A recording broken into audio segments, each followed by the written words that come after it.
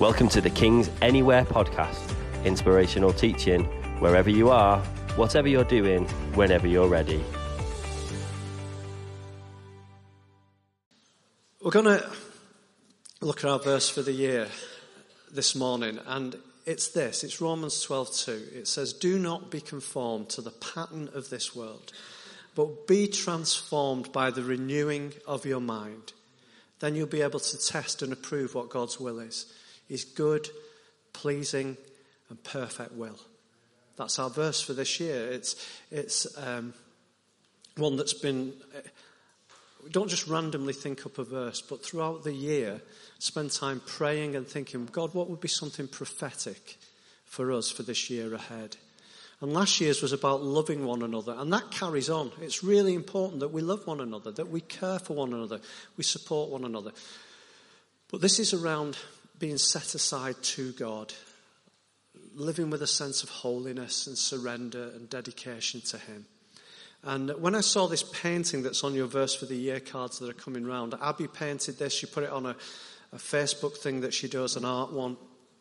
And I just thought this would be perfect for our verse for the year. So I immediately contacted her and said, can we use this for our verse for the year? Because actually a mind that's being renewed is a mind that's being impacted by the mind of Christ. And you can see on the card, there's a crown of thorns and there's a crown of glory.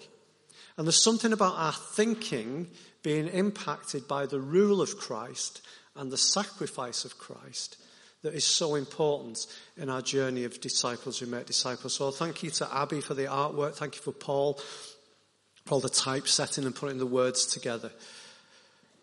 This verse doesn't stand alone in the book of Romans. Romans is one of the only books in the Bible that Paul writes to where he didn't plant the church. There's only two. There's Romans, and later he would go to Rome. And there's 8 chapters at the end of the book of Acts that set out that journey. And there's Colossians. Colossians was planted by one of Paul's team. Paul in person didn't plant the church, but one of his team went to Colossae and planted the church there. But Romans, he writes not addressing any pastoral issues. If you read through the other letters of the New Testament, Paul often says, now, here are some of the issues that's going on in your church. Let me give you some advice. This is how you're to deal with that. This is how you're to deal with that. This is that problem. Here's what you need to do. He doesn't do that in Romans. In Romans, he sets out the gospel that he's preached around the world. He sends to the church at the center of the empire, the Roman Empire, the message of the gospel that he could preach. He could spend 2 years, 3 years like he did in Ephesus, 18 months in Corinth, expounding this gospel, or he could spend 3 weeks in Thessalonica and condense it down. But this is the essence of what he says. He says God is holy and God is loving. Human beings are fallen and broken. God steps into our situation to rescue and save us. God places his spirit within us. And when he does, we don't get to live like we used to. We are changed. And therefore, there are implications for how we get to live.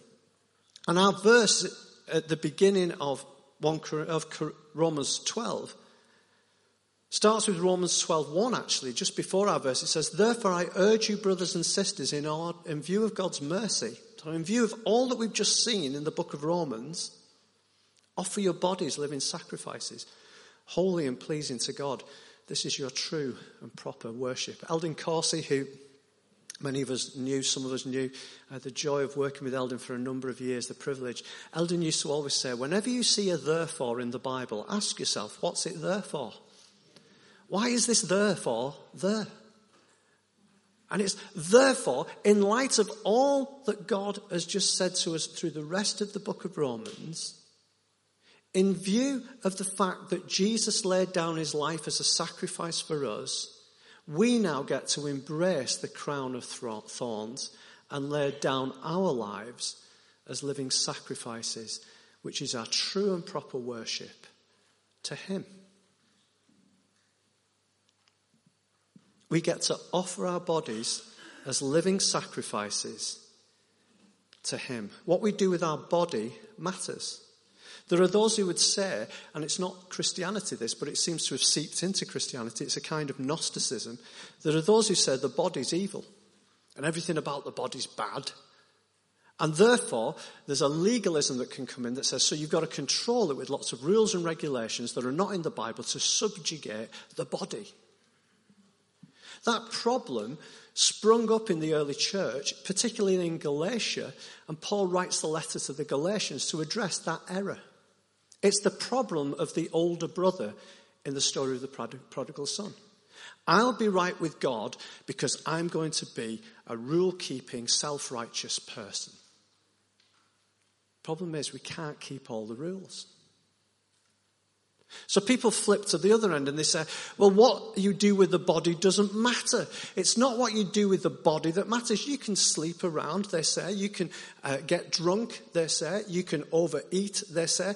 You can indulge in any kind of sin that you want to in the body, because it's only the body. The body will waste away. What matters is the inner spiritual experience. Nonsense.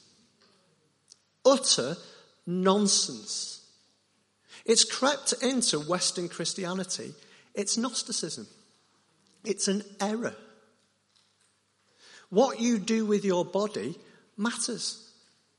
But the Corinthians fell for this error, and they said, well, just live as you please. Get drunk, sleep around, do what you want, because God knows your heart, he loves you. You're a work in progress. Paul says, wrong. Wrong. License isn't the answer, just like legalism isn't the answer.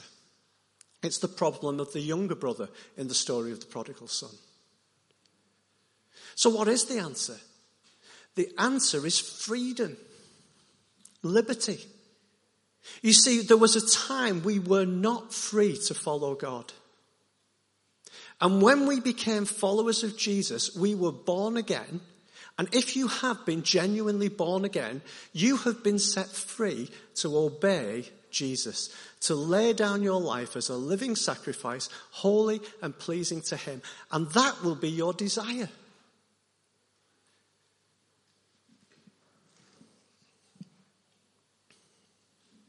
There are so many interesting words in Romans 12:1. One of them is the word latreia.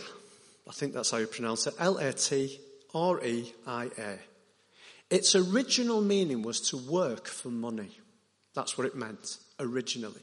But then it changed in its meaning over a period of time and came to represent service, work, and worship. 3 words. That's why some versions have, this is your reasonable service or your spiritual worship. It's the same word. It can be translated in nuanced ways. All that we do is an act of worship and serving to God. So when you're with your family or when you're doing a hobby, your relationship with food, alcohol and sex, how you are at work, how you are in your place of education, God says that he's Lord of all of that. So how we grieve, how we celebrate, how we play, how we eat, how we drink, how we speak, how we're silent, the whole of life is worship. Please don't be fooled into thinking that when the band leave the stage, the worship is over. Or when the first note strikes, the worship begins. This is our praise to God, and it's really, really, really important. Shall I tell you what makes it dynamic? See, I think Jesus is inviting us to a closer relationship with him this year. I think he's inviting us, and the Bible talks more about new days than new years, to be honest with you. So today, I think Jesus is inviting us into something fresh with him, a closer encounter. What makes it dynamic is not that we pick the right songs. It's not that the musicians are skillful, and thank God that they are. But that doesn't do it. What makes it dynamic is when we're living our lives as living sacrifices, holy and acceptable to God, in our daily life, at work, in family, in our relationships, in our friendships, in our hobbies, with our money, with our relationships to alcohol, sex, money, power, when all of that is laid down as an offering of worship to God, and then the people of God gather and begin to express their praise to God, the possibilities are endless. We are meeting with the person who spoke a word and created everything. We can meet him this morning, encounter him this morning. The whole of life is a platform of worship. And when we come together, praise, it can erupt. Sometimes it's a sacrifice of praise. Sometimes you don't feel like doing it. Other times it's an overflow of praise. Our bodies are the temple of the Holy Spirit. And the Bible says that when we are the church, then this body, the church, is the temple of the Holy Spirit. And how we behave in the temple is important. It's not a physical temple anymore. There's no temple in Jerusalem. You're the temple. We're the temple. J.B. Phillips, in his translation of the Bible, and I love the fact J.B. Phillips translated the Bible, this is an aside, but bear with me, translated the Bible into modern English purely as an intellectual exercise as a non-Christian. And he said it was like dabbling around in an old derelict house, putting your screwdriver in the light socket only to find that the power's still on. He became a Christian in the process of translating the Bible. He said, don't let the world around you, this is how he translates our verse for the year, don't let the world around you squeeze you into its mould. Don't let the world around you squeeze you into its own mould. Let God remould your mind from within. Or as other versions, NIV says, don't be conformed to the pattern of this world, be transformed by the renewing of your mind. What does it mean when it says don't be conformed to the pattern of this world? Don't let the world around you squeeze you into its mold. The word world is used in the Bible in two ways. And it's important that we understand which way it's used in this version. So we have 1 John 2:15. It says, do not love the world or the things of the world. If anyone loves the world, the love of the Father is not in him. And then we have John 3:16, for God so loved the world that he gave his one and only Son, that whoever believes in him should not perish but have everlasting life. Hang on a minute. John, the same writer, says, don't love the world. Got it.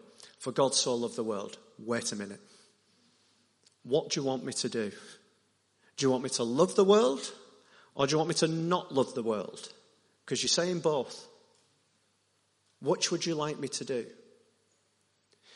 And the key is to understand what he means by world in each context. 1 John 2:15, the world that God is speaking about is not in the same terms as John 3:16. The world that God loves and tells us to love are the people of this world and the creation. God loves the people of this world, and God has a plan for creation. There'll be a new heaven and a new earth. God doesn't just dismiss heaven and earth. Like we're new creations, there will be a new creation. And he loves people. So what's the world that he tells us not to love? Well, in the book of Revelation, the shorthand term for that word world is Babylon. The book of Revelation is about two women and God. The two women are these, the bride of Christ and the prostitute Babylon. They're the two women in the book of Revelation. And they symbolize two big systems that go on in the world. The bride of Christ and the prostitute Babylon. And God says, don't be drawn into living like the prostitute Babylon when you're called to be the pure bride of Christ. You can't be a bit of a bride and a bit of a prostitute. Shocking. That's the kind of language the Bible uses. Choose.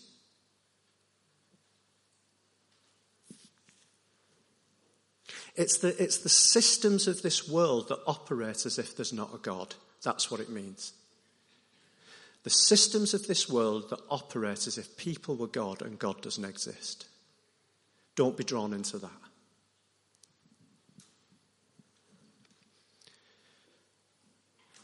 The usual things when we remove God from the system that take his place are power, comfort, money, sex. 1 John 2:16 says, "For all that is of this world, the desires of the flesh, the desires of the eyes, the pride of life, is not from the Father, but from the world." These themes reoccur in the Bible. The desires or lust of the flesh, the desires or lust of the eyes, the pride of life. You see it way back in the book of Genesis. That's how the original sin entered humanity. We have Genesis 3:6. So the woman saw that the tree was good for food, desires of the eye. Desires, lust of the flesh, seemed good without God. It was a delight to the eyes, the verse goes on to say, delight to the eyes, lust of the eyes. And the tree was desired to make one wise, the pride of life. God wanted to make them wise. What the offer of the enemy was to be wise without God rather than to be wise with God. So temptation to live the world's way generally starts on the outside and works its way in. We see something, we desire something, and it makes us proud. And it meets with the flesh. Again, the word flesh in the Bible. Let me just lay some simple ground rules if you're going to read the book of Romans. When the word of God in Romans uses the word flesh, it doesn't mean this. It means, it's a Greek word sarx, S-A-R-X. And it means the corrupted human nature. It doesn't mean your physical flesh. It means the corrupted human nature, the nature of the humanity without God. And so when temptation comes from the outside in, it meets that bias that's now in every one of us to lean that way, and we fall into temptation. But God says he's put something new within us. The book of Ephesians puts it like this. As for you, this is all of us, you were dead in your transgressions and sins in which you used to live when you followed the ways of the world, the ruler of the kingdom of the earth, the spirit who is now at work in those who are disobedient. Ephesians 2:1 and 2. So when we think in the same value system and priorities of the world around us that doesn't acknowledge God, we're living as if we're dead when we're really alive. Paul goes on to say in Ephesians, but because of his great love for us, God, who is rich in mercy, made us alive in Christ when we were dead in our transgressions. It's by grace you've been saved. This is foundational stuff. Human beings are made up of three components. So in the Godhead, there's Father, Son, and Holy Spirit. In humanity, who's made in the image of God, there's spirit, soul, and body. The spirit is that inner part of you, the deepest part of you, where your connection with God begins. And the book of Ephesians says that, if you don't know God, is dead.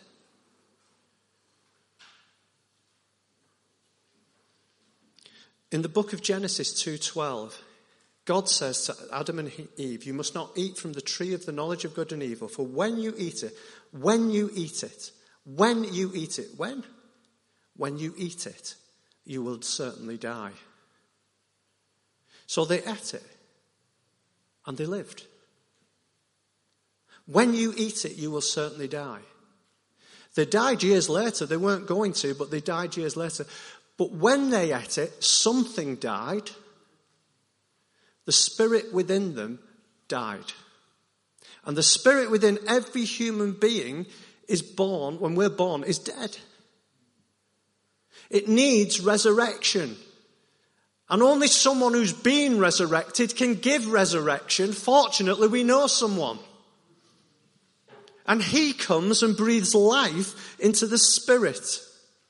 When his life hits your spirit and you are born again, your spirit that was dead, you who were dead in transgressions and sins as he made alive, that's what came alive. Then from the Spirit of God engaging with your spirit, your soul is impacted. What's your soul? Your will, your ability to choose, your intellect, your ability to think, your emotions, your ability to feel, is impacted by the life that's hit your spirit. And those choices then that are impacted by our will, intellect and emotions impact our body, what we do. Therefore, offer your body as a living sacrifice. The body doesn't just disappear. At the resurrection in the end time, the body will be resurrected. We're not disembodied spirits forever. Our spirit leaves, our body at death, but at the resurrection, read Thessalonians, there's a rest. How does God do it? I don't know. I don't know. He's God.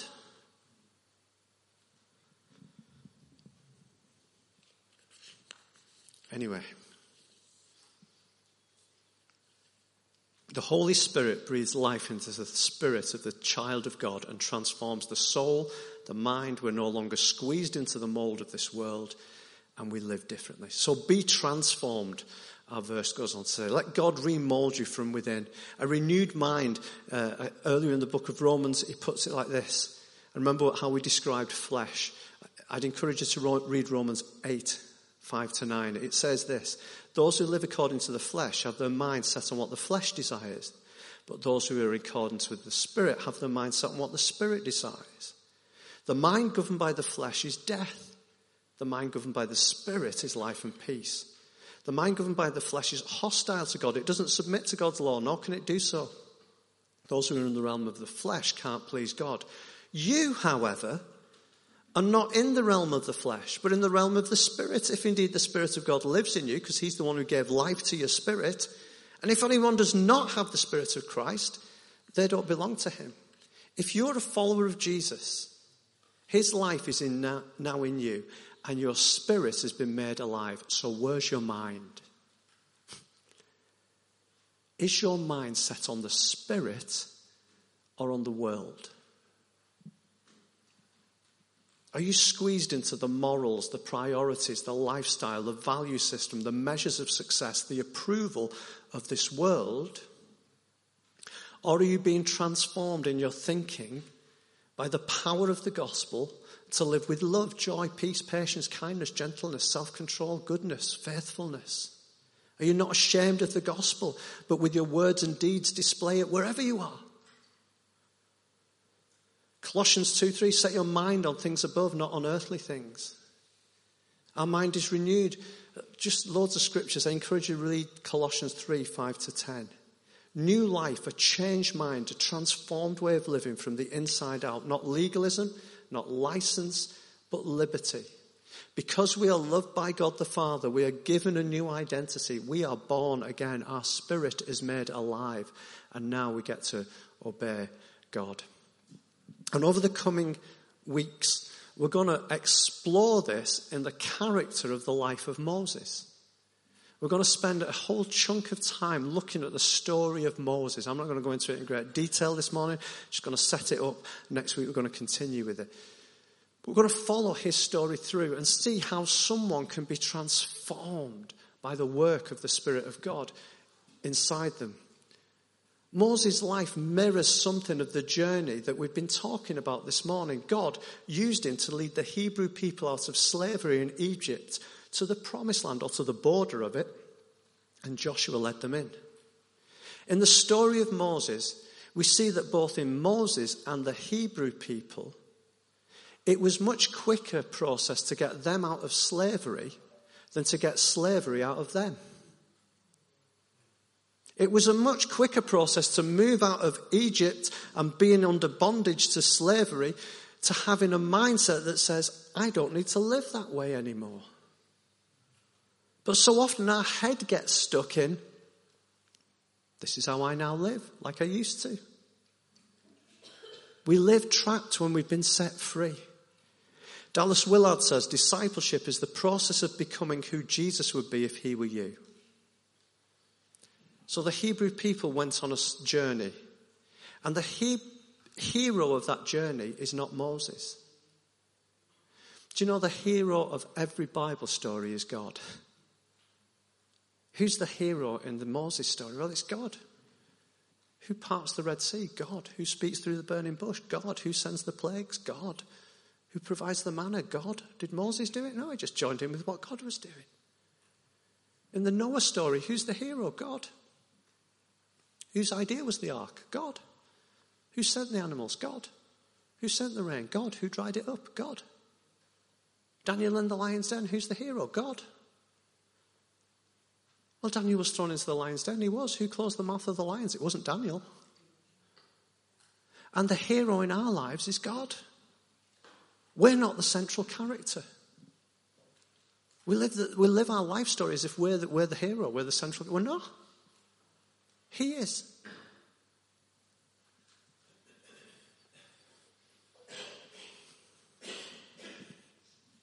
Acts 7:20 speaks of Moses. It says, at that time Moses was born, and he was no ordinary child. I love that verse. Because I've met so many parents when I've had the privilege of, sometimes I've actually been at the hospital and met the parents on the way out of the delivery ward. I had the privilege of that on one or two occasions. Many times I've met parents with a brand new baby, and I love to say to them, how would you describe your baby? And they say, oh, just like his dad, or he's got his granddad's nose.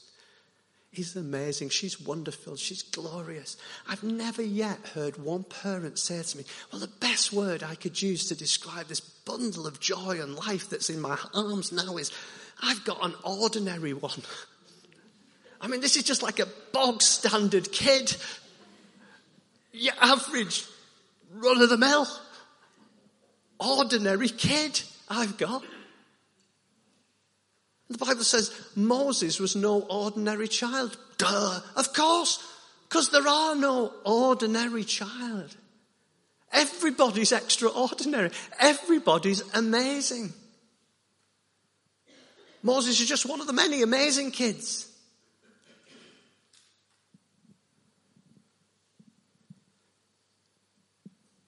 There was one dad who had heard me say that before. And when I saw him full of joy holding his little boy, I said to him, so how would you describe him? He said, he's ordinary.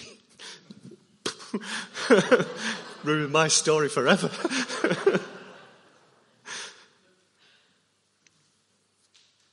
Every human being has the potential to be extraordinary. As God breathes his life in and gives life to their spirit. Here's the problem.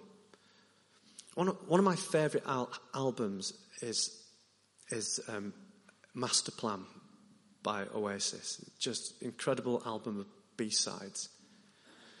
And on that there's a song called Fade Away. And Noel Gallagher writes these words. He says, when we're living, the dreams we had as children fade away. We're born extraordinary, and we settle for ordinary lives. We're born unique and amazing, and we settle for, well, that'll do. God's inviting you on an adventure. He's inviting you to see some incredible breakthroughs in your life. He's inviting you not to settle for the ordinary. But the world will squeeze you into its mould and tell you, well, just do this, just have that, just live for that. And I'm inviting you, break the mould. Live a radically pure life. Live a radically devoted to God life. Live a life that loves God's word and is filled with God's Spirit. Be a worshipper. Be an extravagant worshipper.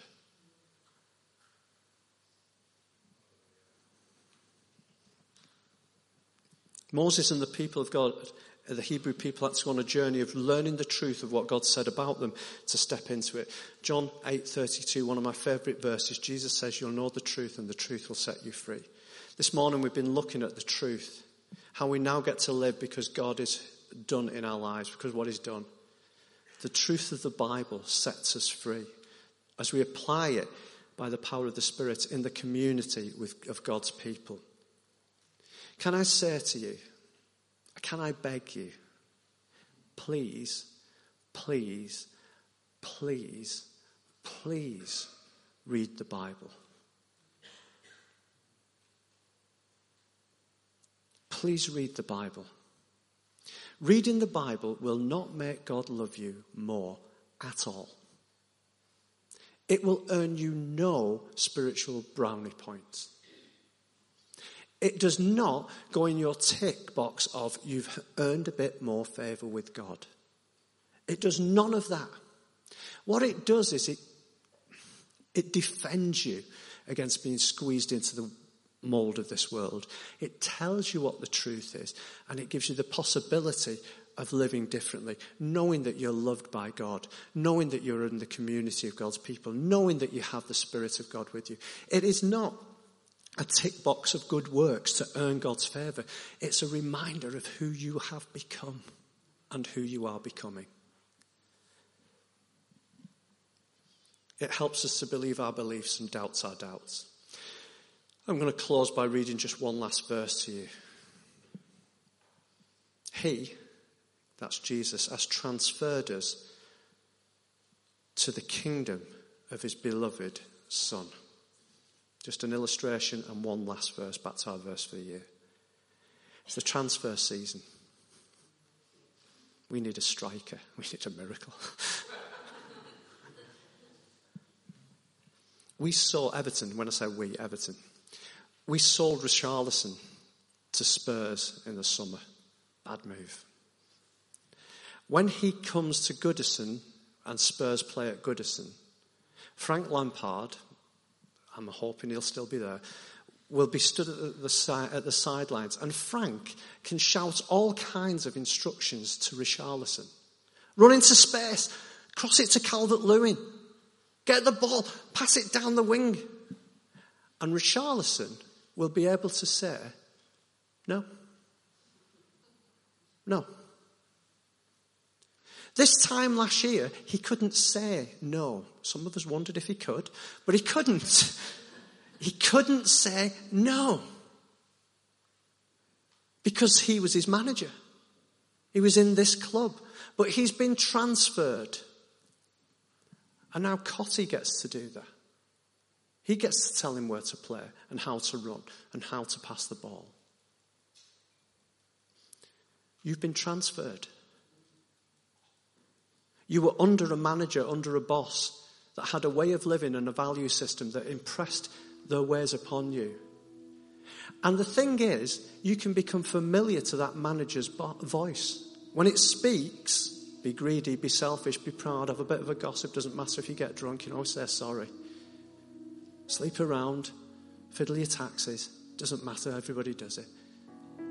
That's not the voice of your manager. It's the old manager. I'm not saying everybody in the world does all of those things, but they're the kind of things. When those things come, those voices speak loudly, you say, no, I've been transferred. I'm not a new manager, my manager's Jesus. And he says, forgive. He says, be generous. He says, love, be kind, be patient.